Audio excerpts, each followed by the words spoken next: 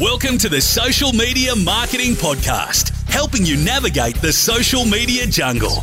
And now, here is your host, Michael Stelzner. Hello. Thank you so much for joining me for the Social Media Marketing Podcast, brought to you by socialmediaexaminer.com.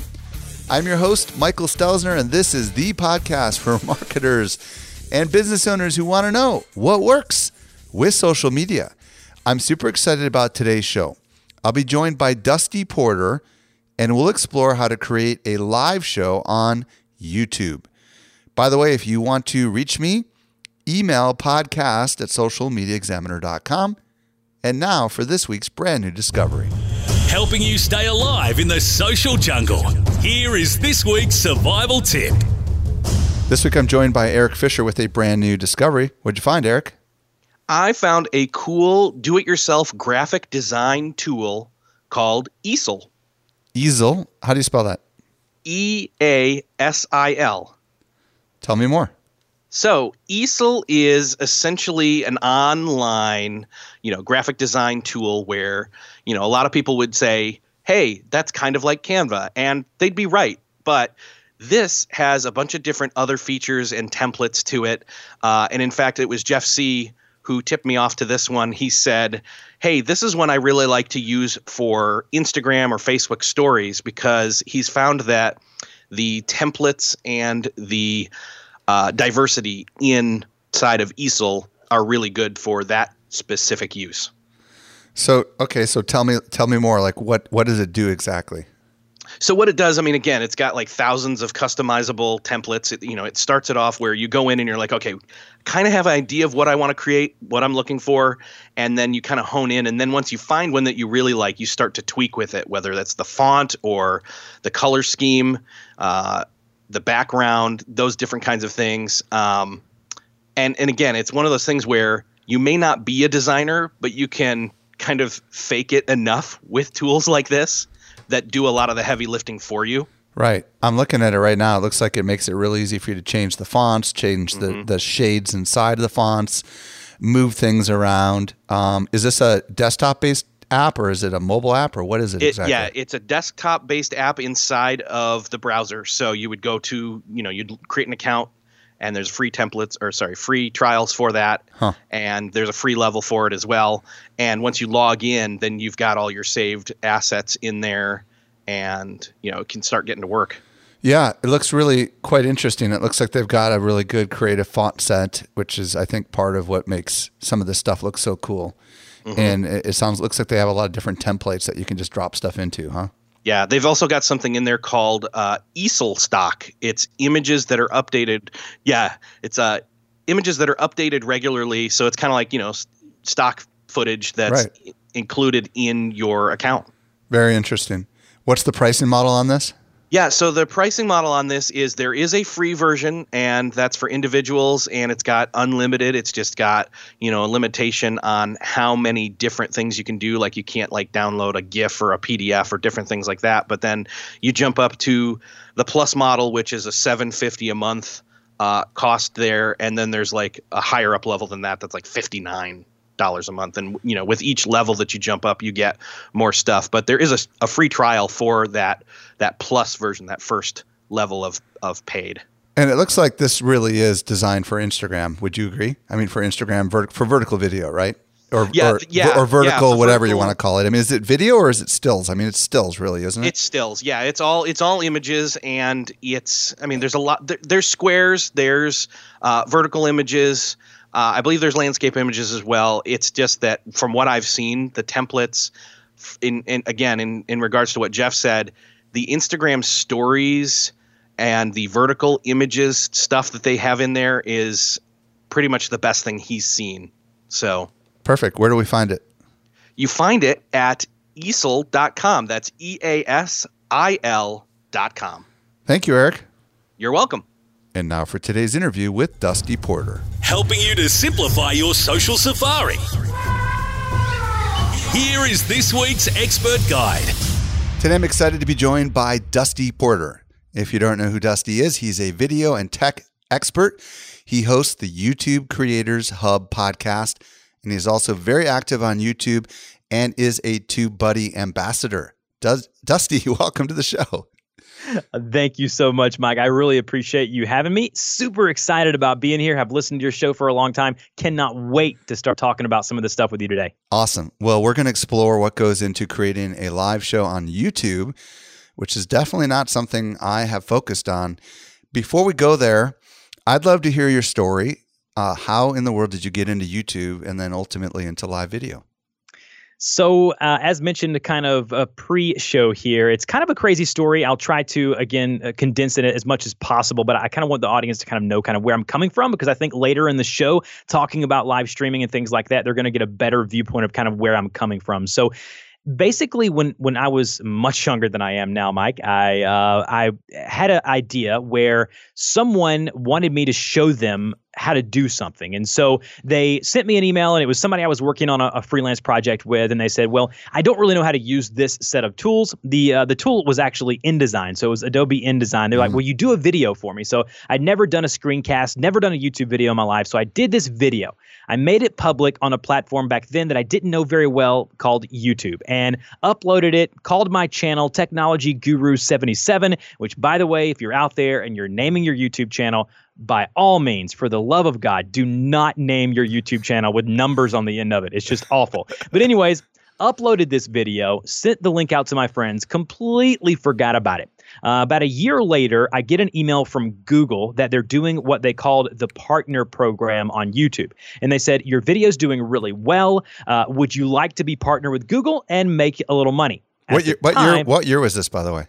This was back in 2007. Wow. And so this was 2007. I was just graduating high school, in college, and I was like, of course I want money from a video I forgot about a year ago. So yes, I do want to do that. And so I finally found my password, which, by the way, Mike, I had no idea how to log into my YouTube channel at this point. And so I log into my YouTube channel. I see that this video, no kidding, has 208,000. I remember exactly, 208,310 views on it. And I'm like, oh my goodness, this is insane. So this video that I did, which was, by the way, poor quality, I sounded like, I'm going to be honest, I sounded like a country redneck. I really did. I sounded awful. And this video had been viewed by more than 200,000 people. And so I sat back and I thought to myself, there's something to this. And so that day, Mike, literally right around 2008, getting into 2009, as kind of I got my gear and got my studio, kind of that kind of thing going on, I began my journey as an entrepreneur and began my journey of creating my business, which is now Porter Media, which then has led to now 700 videos on YouTube, that has now led to over 100 streams on YouTube and Twitch and Facebook and other platforms. And that has also led to a podcast that is very successful as well. And so I say all of that. I want you guys to kind of hear my story, and I want you to know that you don't have to be a professional or the best at what you do right now. But if you want to learn something and get to the point to where you are, then sometimes it just happens by happenstance. And that was kind of my story. And that led me to actually take some classes at my local, I guess you would call it a tech college, a linear tech college, that actually helped me, I guess you would say, iron out and get my skills kind of honed for videography, for audio production, which has kind of got me to where I am today. Now, when did you start doing live video on YouTube? So the live video came, I was pretty quick to the scene. Now, YouTube, unfortunately, Mike, and I think you know this, Twitch it came from Justin TV was kind of the birth of live streaming, which then evolved and got bought out by Twitch. And now Twitch has obviously been bought out by Amazon. So those guys were kind of first to market. But then YouTube came to the scene. And unfortunately, in the beginning stages of streaming on YouTube, the software, the actual systems were really bad.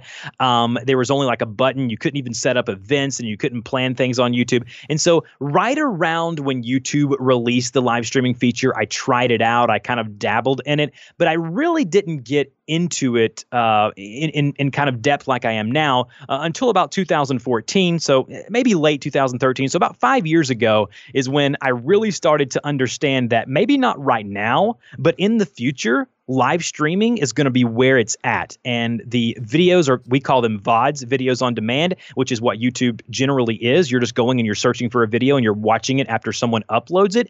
The live streaming, the benefits for streaming just for me outweigh that of uploaded videos. Were you doing the Google Hangouts on Air and all that stuff when Google Plus was around? Is that how you were doing it? Unfortunately, Mike, yes. I was a part of the Google Plus and the Google Hangouts, which, by the way, Google continually updated them. And finally, towards the end there with Google Plus, RIP, rest in peace there, Google Plus.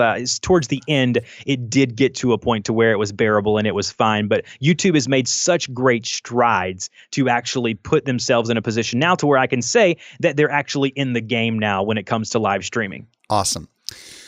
Okay, so perfect. Thank you for sharing that backstory. So for those that are listening right now that maybe have done stuff on Facebook and or Periscope, but they've really never thought about putting any kind of show together on YouTube, or maybe they've experienced Facebook Live because it seems to be more prevalent over there, but they want to do more on YouTube. Where do they need to start? Like, what do we need to be thinking about? Feel free to go wherever you want to go there. So I think the first thing you have to understand is that streaming on Facebook and streaming on YouTube, you can do it by using and utilizing the same tools, but the majority of people, Mike, streaming through Periscope or over on Facebook are doing it. The majority of people are doing it through their mobile devices, and they're hitting that live button there, and they're doing it that way. Very few of them are actually using tools like OBS, which is what we're going to talk about later. But if you want to get started and you kind of already have your feet wet with actually the whole live show kind of thing, then basically what you need to do is, obviously, if you don't have a YouTube channel, obviously start a YouTube channel and get the name. And by the way, that stuff is very important, by the way, the name and the branding and the imagery and things like that. But once you do that, I call YouTube a college for me, Mike. I call it YouTube University. And there are so many great resources. And not to toot my own horn here, but before we got on this call a couple of hours ago, Mike, I searched on YouTube for live streaming videos and things like that. And a lot of my videos are ranking in the top 5 and top 10 videos on live streaming. And it's because I try to make it simple. And when you're thinking about starting to live stream on YouTube, it's literally you download a free piece of software called OBS, Open Broadcast Software, and then you get a YouTube channel, and then basically you go to the live streaming tab, and YouTube literally, Mike, walks you through it step by step of how to set it up, how to set up your encoder, how to get everything working, and then boom, within 30 minutes to an hour, you can go ahead and set up your either first event or your first live stream, and you're off to the races. Now, you do a show for TubeBuddy, right? Can you tell us a little bit about that? So I do. In tandem with my podcast, my audio-only podcast with them called TubeBuddy Express, I do a monthly live stream, which is where I really believe I've kind of honed my skills and kind of have gotten to a point to where I feel like I can help people and I mentor people on live streaming. And so the show, basically, I just call it, TubeBuddy Live is kind of what Phil and the guys over there, kind of what we've done. And basically for an hour, I get on live stream over on the TubeBuddy YouTube channel. And for your audience who, they may not know what TubeBuddy is. It's a browser and a app that actually helps people, makes you more efficient on YouTube. It's a fantastic tool, by the way. But with TubeBuddy, I get on their YouTube channel and I interact with the audience. I answer their questions. And for the most part, every month I have a themed live stream on a specific topic on YouTube. So whatever people, whatever questions I may be getting in that month, or questions from the podcast or email from my personal website, whatever it may be, let's just use, for example, why should you A/B test thumbnails on YouTube? That's the topic of the stream. And then I will go for about an hour to an hour and a half. And then a couple of the guys over at TubeBuddy will be moderating that for me. And then I've been doing that now for almost 2.5 years. Now, when you go live on YouTube, are you generally doing it just like your podcast where you've got your content all figured out and you kind of know what you're going to say, or do you leave structure in there for interaction with the audience? So that's a great question. And it's really about balance. I've found that different people like to work different ways. I'm a big fan of what Michael Hyatt does over on his content, and he does some live streaming now. And he was talking in one of his articles about how in the beginning he was very scripted, and he realized that it kind of took away from the organic, I guess he would say, transparency of the actual live stream. And so when I started with the TubeBuddy streams, I was so nervous, and I had everything scripted out to a T. I had bullet points. I had numbers above these bullet points, and I had spreadsheets, and I had all of this fancy stuff of what I wanted to cover, when I wanted to cover it. I even had these really whimsical slides that would pop up, and they would do like these audio sound effects when they would come in the stream. And I realized that people are at your live stream for the content, especially those streams that like I'm doing for TubeBuddy that are value-based, that are educational. People are there for the content, not for the bells and whistles. And so it's all about balancing the fun, the colorful, the bells and whistles with the actual content. And so now as I go and get ready for a live stream, like I have one this week coming up on Thursday, I'm actually collaborating with another TubeBuddy streamer and ambassador. And so we'll actually bounce off each other, and that'll be a lot of fun to do that. But for the most part, I have, a couple of bullet points of what I want to cover, and then I just go from there. On Facebook, it's kind of known that if you go live, you get a bit of a boost in the news feed. On YouTube, is there any kind of boost in exposure from going live versus just uploading a video? So I'm actually glad that you asked that right after that previous question, and here's why. Because the sexy word right now in the whole YouTube, I guess you would say, ecosystem is watch time. You're going to hear every YouTube educator, if you're watching anything from the popular YouTube educators out there, they're going to be harping and talking a lot about watch time. And if you're a new person to the platform, like, you have no idea. Like, it makes sense, yeah, you know what watch time is, but what is the value of it? And the beauty of a live stream is that if you're streaming like I do, for even on my personal channel, when I do live streams of like a podcast or something like that, I can go upwards of 2 hours, 2.5 hours. And let's just say you've got a handful of, say, 25, 50, 75, 100 people that are watching your live stream. YouTube counts that time that they're watching towards your channel. And so live streams do have a tendency of showing up more in related search, in related videos, because of the actual watch time. And when I started live streaming, I actually saw some data, Mike, that if you're okay, I kind of want to share. Yeah, go for it. It won't take long. My subscriber count, which, by the way, if you're a YouTuber or thinking about getting on YouTube, is an absolute mundane number. Like, people should not be. It's a vanity metric, right? It's vanity. It's for people's egos. Okay, let's just be real with what it is. And so, what I want to say with the data that I've put this in a spreadsheet. I'm a Google Sheets nerd, by the way, Mike. I love getting in and looking at analytics. And so I put this data in there when I started live streaming on my personal channel, which, by the way, was about a little over a year ago. I began to lose subscribers. But the crazy thing is, my views per day and per month went up almost 20%.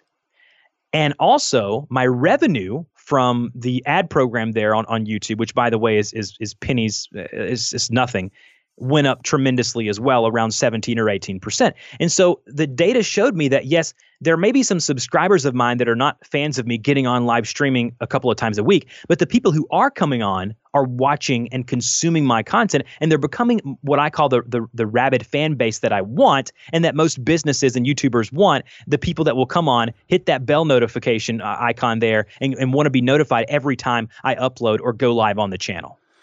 Awesome. So before we get into the tech, let me say it this way. Is there anything else that we need to know before we start getting into the tech? If not, then let's go ahead and dive right into the tech. Yeah. So just briefly, I want the audience, your audience, to know that I think the biggest barrier to entry, and I could say a lot of things right now about how you structure your stream, but I think the biggest barrier to entry for most people, when I kind of they hire me to do a little coaching for their YouTube channel, live streaming, is that they're afraid to get on camera. They're afraid to get in front of a microphone. And live streaming is a little scarier, to be honest with you, than uploading videos, because when you upload a video, you can just say, oh, messed up there. Boom, let's start over, put a little click here, and we'll just do it as many times until we get it perfect, or until we perfect it. A live stream, you're on there, you're live, you're in front of people, you're vulnerable. And so what I would tell people is, it's not that scary. And the more that you do it, the better you're going to get, just like with anything else. And I want to encourage people that the longer they wait, the more ahead of the game other people are going to get in their industry. and they're going to be kind of left behind. So don't be afraid to get in front of that mic, to get that webcam and get in front of the camera. And I just want to add something here. I think that there's a great more flexibility for imperfection in a live stream than there is in a pre-record. I mean, when you're uploading a video, people kind of expect it to be a little more perfected. But when you're live, they're totally fine with the crazy stuff that happens, right? I mean, like, because that's normal. Yes. It's absolutely normal. And a side note, funny story here that'll take literally 10 seconds. As I mentioned before, I live stream on TubeBuddy, and so I obviously have access to their YouTube channel and whatnot. Well, for some reason, I was doing a tutorial video on how to use OBS or something on OBS. I accidentally hit the stream button instead of record. And so I was getting like messages and emails from the TubeBuddy team and things like that of, hey, you're on stream, but you're like talking and you're making mistakes and you're doing them over again. I'm like, oh my goodness, guys, let me hit, where's the button? Where's the eject button? I was so embarrassed. So listen, guys, we've all made mistakes. And just like Mike said, it leaves more room for people to actually see who you are and what you're about, not the fake. I'm not gonna say any bad words here, but not the fake stuff that other people may see that you want them to see out there. They kind of get the real you during a live stream. Awesome. Okay, let's transition over to the tech. Do you want to start with the software, or do you want to start with the audio, or where do you want to start? So I think we need to start with the software. Okay. I think the software is kind of where the home base per se for live streaming. And now I'm going to be talking about 3 letters a lot in the next segment here about tech. And those letters are OBS, and that stands for Open Broadcasting Software. Now, OBS is free. It is available for all the platforms. It is available for Windows. It is available for Mac. It is available for even Linux. And so there's really no barrier to entry. And unfortunately, the Mac and Linux versions, because I've tested both of them, are a little slower on the feature sets, but they continue to get updates and they're continually catching up with the PC side and the PC version of OBS. Now, OBS, Mike, is what's going to allow us to transfer our video feed as well as our audio and what's happening on screen out to the world. And so when I kind of took notes on this, I kind of put it this way, is that with OBS, that's the tool, that's the hand that's delivering the actual content. And so by using OBS and watching tutorials on YouTube, which, by the way, I don't care if you watch mine or not, but there's some great tutorials out there showing you from start to finish how to use OBS. But OBS is the tool that I use most, Mike, and it is the tool that has made streaming so much easier for me. We should probably mention that OBS works with Facebook and with YouTube. So what you're talking about here is just as applicable to Facebook streaming as it is to YouTube. And that's kind of when I see these streams on Facebook, I kind of wonder, like, why aren't you guys using OBS? Like, you have this feature, this software for you. And again, OBS works with Facebook, YouTube, and Twitch, and all of the different services that you can stream on. And I assume very soon, the way that things are moving with Instagram TV and Snapchat, you're probably going to soon be able to do it on those platforms as well. But OBS, and Mike, I think you know this as well, OBS is such a robust tool for free. It's just really, it'd be hard to use something else. So what exactly do people need to know about using OBS? Because I will confess, as a Mac user, it's not super intuitive, in my opinion. So as a Mac user, you're right. It's not super intuitive. And let's break it down into a couple of very simple things. You have what is called a scene. So a scene in OBS is basically what the people are seeing on their screens when you're distributing your stream. So basically a scene could consist of a webcam, your audio from your mic, your computer audio if you're playing a video game, or if you're playing videos, or if you're showing audio there, and then possibly some text and some rotating images and a bunch of other in-depth stuff like that. So within a scene, there's going to be a number of what OBS calls sources. And those sources are exactly what I just mentioned. Like, I took a screenshot of my OBS. One of my main OBS scenes has a video capture device, which is my main webcam. Then it has a main screen cap or screen capture, which is my desktop. And then it has an image slideshow, which is a couple of rotating images. And so you've got your scenes, and then within those scenes, you have your sources. That's going to be the actual visuals that people are seeing on their screen. And then you've got obviously your audio coming in from your microphone and your desktop audio coming in from your PC, Mac, or whatever you're using. do you need someone else to be switching the switches and all that kind of stuff? Or is it generally set it and forget it and just go live? So the beauty is once you have a scene set up, it's set up for life, right? Until you change something or you kind of make something go a little differently. But normally what you do is you can transition from scene to scene directly with one click from within OBS. There's a little tab there that says scene transitions. You can change that transition to be something like a cut or a fade. That way, when you do change from scene to scene, it has a little visual notifier letting people know that you are changing scenes. It makes it look a little smoother and it looks a lot more professional. And then obviously you can get even more in depth. And I have sitting in front of me right now an Elgato Stream Deck. I'm actually partnered with Elgato. I feel like I should say that. But with different people and companies like Elgato, they provide with you what the TV stations and radio stations used to call switchers. And these are just clickable buttons that you can click through a device hooked up to your computer that you can basically trigger specific scene changes and source changes. So it's like a hardware switch that taps to the software and allows you to switch cameras and stuff like that. Is that what I'm hearing you say? It is a super cool way to switch between, and you're right, it's a piece of hardware, very small rectangle device that has 12 buttons on the interface that I can program to actually do anything I want within OBS. That is killer. Now, how do you spell that?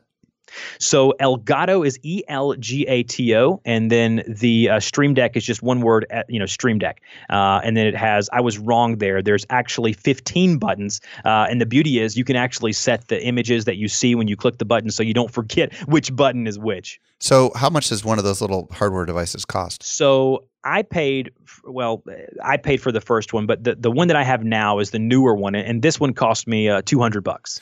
And the software interface to OBS? There's nothing. It's completely free. Once you purchase the hardware, it comes built in with the actual device. So I would imagine you could just, if you wanted to, just somehow like put a little sticker on it or whatever to know which is which, and then you just have these little things and you just click the buttons when you want to switch your camera to widescreen or to screen sharing or whatever, right? And then it makes it simple, right? Actually, the beauty is these little buttons have little miniature LED screens in them that actually allow you within the software to add PNG images to them. So you know and can actually add your own digital images to the actual button faces on the actual Stream Deck, which makes it so easy to know. And if you're a podcaster out there, by the way, I use a Stream Deck for all of my podcasts to do all of my sound effects and use it as a soundboard. Cool. What else do we need to know about OBS? So the last things really within OBS are just a couple of tricks of the trade. Within the audio section of OBS, you want to kind of dive in there, and under settings, you're going to see a bunch of different things like your stream, your output. Under audio, you want to make sure obviously that your microphone or your audio interface is hooked up, but it also allows you to go in and add filters to your actual audio devices. So if you go on there and actually start clicking around on the filters, you can see there's a couple. There's one called compressor, one called gain and noise gate. The two that I always do, Mike, is noise gate and noise suppression. And so noise gate allows me to eliminate any of the white noise or background noise that may be coming from my computer or my keyboard or the air conditioning unit. And then noise suppression actually suppresses all of those things even more. And then if you want to, you can even add a compressor to make your voice sound nice and sultry and radio-like if that's something that you want to do. And then lastly, the last thing I want to cover with OBS, for some ungodly reason, these platforms such as YouTube and Twitch and places like that make it really difficult for people to find their stream key. And a stream key is basically a string of characters, string of letters and numbers that you go ahead and put in the back end of OBS that comes from either YouTube or Twitch or wherever you're streaming from that allows OBS to know what channel to broadcast your stream on. I see. And for some reason, Twitch and YouTube make these things so hard to find. And so I'm not sure, Mike, if I can send you later. I've made a couple of videos simply showing people we can put those in the show notes for sure. The newer version of Twitch and YouTube of how to find a stream key. And Mike, this is going to blow your mind. The stream key videos on both YouTube and Twitch that I've done are both under, right around 2 or 3 minutes. They've one of them's got over 1 million. The other one's got like 700,000 or 800,000. So again, data is showing me that these platforms are making it way too hard how to find their stream keys. But that's really it on OBS. It's a great tool. Once you get in there, once you start learning about it, it kind of becomes second nature.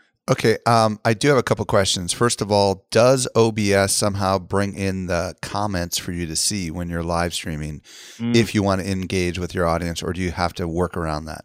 So that's a really good question. Unfortunately, you kind of have to work around it. There are tools like Streamlabs, which is kind of external software that allows you to pull in your chat.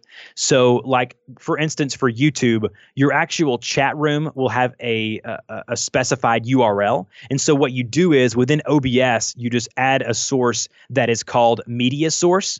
So under media source, you basically title that media source chat or chat room, whatever you want to title it. And then basically where it says local file, under local file, I'm sorry, Mike, it's not media source. I was completely wrong. It's browser source. I'm sorry, I was looking at the wrong one. It's browser source. So when you go to browser source, it will allow you to go and insert that actual URL, and it's going to allow you to treat the actual chat box just like an image that you could manipulate on your screen. And so you take that URL from YouTube, from Facebook, from Twitch, wherever, and you put that within the browser source onto OBS, and it actually will show the chat room on top of your stream. Interesting. Just for you or for everyone? Everyone. I see. And if you wanted to see it just for you, I guess you'd have to have another computer side by side or something like that? So basically, you'll either have to have a dual monitor or make your window smaller and go ahead and pop out. YouTube gives you the option it says pop out chat, and you pop out chat, and it just basically can be placed anywhere on your desktop. One of the things that I know about software like OBS and Wirecast is they can broadcast in a pretty high quality. Can you do all the way to 4K? Do you recommend that? What's your thoughts on that? So I never recommend people to do 4K. Could it do it? Hypothetically speaking, yes, it could. And you're getting into things like bitrate when you start talking about the quality of a stream. And that's another thing that within the settings, you go to your video settings there, and you want they have a base canvas resolution, which is what your actual desktop is. And then they have one that's called output or scaled resolution, and it's kind of what you want to output to. Normally, people are taking their base canvas to be 1080p, and their resolution for the output will be 1080p as well. But if you have one of those really nice monitors, like what I'm looking at right now, we've got a really nice LG monitor that the resolution is around 2K. It's not quite 4K. You can try, but what I recommend is that you test it first to make sure that your internet can hold up. And then if your camera has 4K, I would imagine it would just downscale it to 1080 or something like that. Is that how that works? It downscales all of the sources to 1080 or whatever you have that output scaled resolution to be. And like with my webcam, the C922X, which is from Logitech, it actually can do the 4K, but I actually downscale it to 1080p, and it looks fantastic. Do you need to have a powerful computer to do all this? Can you do it off an old laptop? What are your thoughts? My thoughts on that is that you can do it off old laptop. It really depends more on the internet connection, to be honest with you. If you have an older laptop, again, you may have to kind of crank down the bit rate, which will again affect your resolution and affect the quality that the actual viewer is getting and seeing.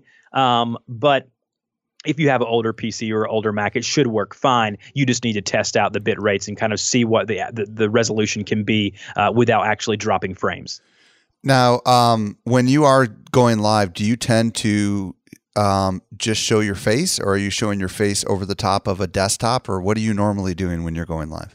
So when I start a TubeBuddy live show, what I do is I come at the people. I say this sounds kind of funny, but I come at them with my face on one side of the screen and then the chat room on the other side. So it kind of gives them a view of me and my surroundings here, as well as the chat kind of running through as people kind of continue to kind of talk and interact. And then as the stream progresses, I will then transition into a screencast, which will be my webcam in the lower left-hand quadrant of the screen, and then they'll see what's on my screen if I'm like doing YouTube channel reviews, or if I'm showing them a tool within TubeBuddy, or whatever I may be doing. It actually allows me to go in and show them exactly what's happening on my screen, and then through the beauty and the magic of the Stream Deck, I can switch back between the 2 or 3 different scenes, and it looks just like a really smooth and thought out kind of stream.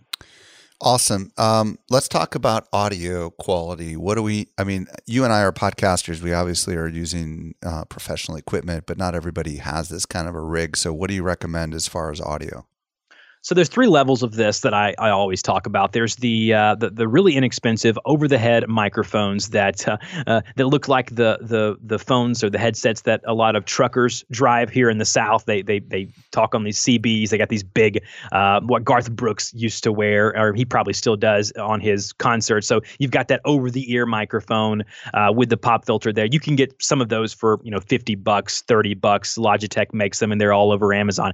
I recommend, if you can afford it and kind of spring for it, to go for a USB mic like the Blue Yeti or the Blue Snowball. So that would be kind of level 2. That microphone plugs directly into your computer. No other hardware is required. And then once you're really getting into it, I recommend level 3, which is what you and I are speaking on right now, which are XLR microphones such as the Heil PR40 or the Shure SMB7 or what I'm speaking in right now, the Neumann TL103. And then that's kind of the 3 different levels of audio. Yeah, I'm on a Heil PR40.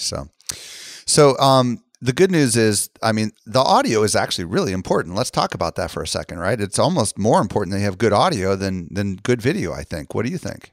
So if people can't understand what you're saying, they're not going to stick around for the stream. And no success can be had if you're not, again, I don't mind you in the beginning streaming to 0 people. And that's going to be something we talk about here very soon.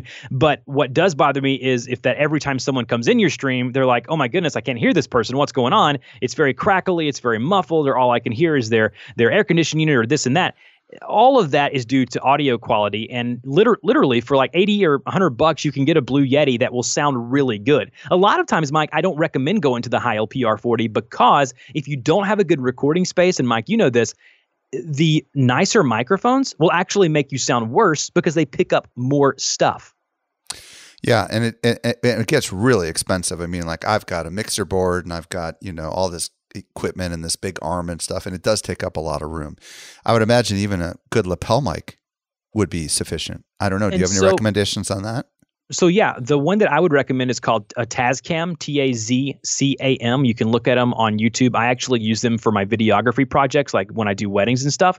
I've actually streamed with a lapel, and the Tascam was the one that I used. And basically, you can use any lapel mic that you want as long as it can connect via an audio interface. And it may add a couple of extra steps that may be a little confusing until you get used to the actual hardware. But you can use lapel mics if you want to. Just understand that lapel mics are all about placement. And if you put the little bobber, is what I call it, too close to your chin, you're going to get a lot of popping. And if you put it way far down to your belly button, you're not going to be able to be heard. So make sure when you're talking into a microphone that there's a lot more to it than just plugging it in and speaking. You got to think about your environment. And I know you and I, we have soundproofing and studios and things like that. So for us, it's a little easier. But until you get to that point, there are things you can do, like finding a carpeted room, getting a couple of the soundproofing panels for like $12 or $15 off Amazon to put on your walls. Get a curtain or a mattress, put it around you, go to a closet where it's a smaller room. I put a plant in my office, believe it or not, and that helped get rid of the echo. Nice. Yeah. Now there's things like that you can do. So yeah, audio is crucial. And obviously if we wanted to, we could go much more in depth with this, but I'm an audio person, Mike. And I know, I'm not sure about you, but when I go watch a video or a live stream, even if it's about something that I'm super interested in, if they have poor audio or I can't really understand or make out what they're saying, or if it's crackling the whole time, I'm just going to hit that back button and go to another video or stream. You mentioned the Logitech camera. And a lot of people nowadays have cameras built into their computers. Do you recommend using those to begin with, or would you spring for a Logitech? So it depends on the computer that you have. A lot of people have the older MacBooks or even the newer MacBooks that have the iSight camera, which is what a lot of people have used before, like in the iMacs and things like that. Even now newer PCs and Google notebooks and things like that have the built-in webcams. I honestly would tell your audience, Mike, that if you can, please look into the Logitech C920. And if you go on Amazon right now, I actually pulled this up. you can get a Logitech C920 for under $50. So for $47, and if you have Prime, that's free shipping, obviously. And so $47 for a huge difference, because the quality of your eyesight camera, because of the way the hardware is and because of how small that is, or because of how, basically how they had to kind of compress it to make room for it in those computers, it really degrades the quality. But if you can get a Logitech webcam, say the C920 or even the C922 or C922X, I would highly recommend going and springing for one of those. I have the 922, and I think that the video lens is about the size of a dime versus the one built into my iMac is like, gosh, I mean, like so tiny compared to it, And when I first plugged it in, I was like, wow, world of difference. Now it has its own audio source on it, so you do have to be careful to pick your audio source, right? Because some of these cameras have audio on them, and they're not very good for audio, but they're very good for video. So I would imagine, have to make sure you configure everything, right? That's a mistake that a lot of live streamers and even video creators make, is that they don't select their audio source. And so that's kind of what I was speaking on earlier about going into that audio tab and making sure that your mic/auxiliary audio device, number one, is set to be either your audio interface or your microphone itself. Absolutely. And speaking of those little cameras, Mike, my grandfather, who's 93 years old, he's a World War II vet. He actually covers his up and makes sure that it's never looking at him, because he says Google's watching him. Well, you know what? I'm not going to tell you that they're not or they are, but I know that some people in my family use sticky pads. Some people in my family, I'm not going to name who they are, but they put little sticky notes over them. I'm not so concerned about that. But okay, so let's now anything else on the tech before we get into kind of the last questions here about like how you structure the show?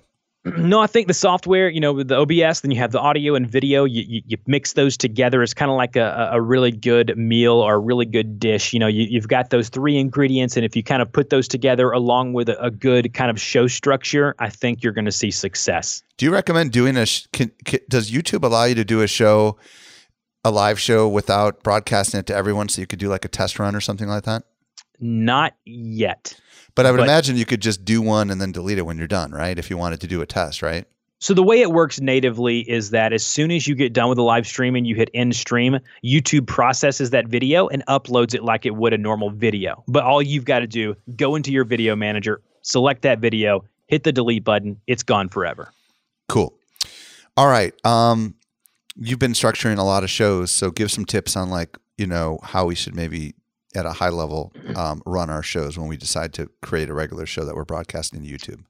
So you've got to be prepared that you may not have very many people in the actual audience come to actually watch what you're doing on stream, especially in the beginning. And so show structure, say that 5 times fast, is really difficult to kind of iron out. But as you get better, as you do it more, you'll kind of understand what works best for you. But what I have learned is that in the beginning, you want to have a show topic. You want there to be some overarching theme of that specific stream. So the example I gave earlier was how to A/B test thumbnails using TubeBuddy. And so if that were to be my overarching theme of the actual stream, I would start by saying, hello, everyone. Welcome to today's stream. I really appreciate you all stopping by. The first thing I always do, Mike, is get them involved. And so what I'll do next is I will say, where's everyone coming from today? Let me know in chat. And then while doing this, I'm going ahead and transitioning into the topic. But as I'm doing that, people are funneling in, they're commenting. And by the way, more interaction on a live stream on YouTube. There is no data or there is no proof of this, but I think, again, this is an opinion, I think the more interaction you get on an actual live stream, the more YouTube will promote it and they'll promote your future streams. I've found that. It's just the way that it is. How long do you do that for? Because like you said, it turns into a regular video and people are going to have to fast forward through all that stuff, right? Again, very quickly. As soon as I say, where's everyone coming from? But the wonderful thing is YouTube actually just released a new thing where the actual VODs, the recordings of the streams will actually play alongside the live chat. And so what I've found with my audience is that people are watching these live streams and they're getting to see what happened in the exact time that it happened like with Facebook the chat. Does. Yeah, just like Facebook does. That's cool. Yes. All right, what else? And so once I do that, I transition into the theme of the show. And I'm like, all right, guys, today we're going to be talking about A/B testing thumbnails using the TubeBuddy tool. I may have some slides prepared, maybe 3 or 4 slides that I've done in Photoshop or Keynote on my Mac. And I will switch over to those scenes to kind of get a better visual about what I'm doing. And then as I'm streaming, as I'm talking about the topic, there's going to be questions coming in, hopefully, fingers crossed, if you've got people in the chat. But that's why you've got to prepare content in case you only have 1 or 2 people and none of them are speaking. You don't just want to say, oh, none of you guys are talking or responding to me, so I'm going to hit the end stream and I'm done. No. If you want to get better, if you want to get more people in there, you just keep going. I can't tell you how many Twitch streamers I've talked to where they were like, man, for the first 3 months, I literally was talking to myself and my dog in the room. And we've got to be okay with that, because if you are a new streamer or a person who doesn't have an audience coming from somewhere else, it can be difficult to get a viewership. And so with that, you want to make sure you're prepared with some type of theme and some type of something that you can talk about if there is no interaction. And then how do you close it out?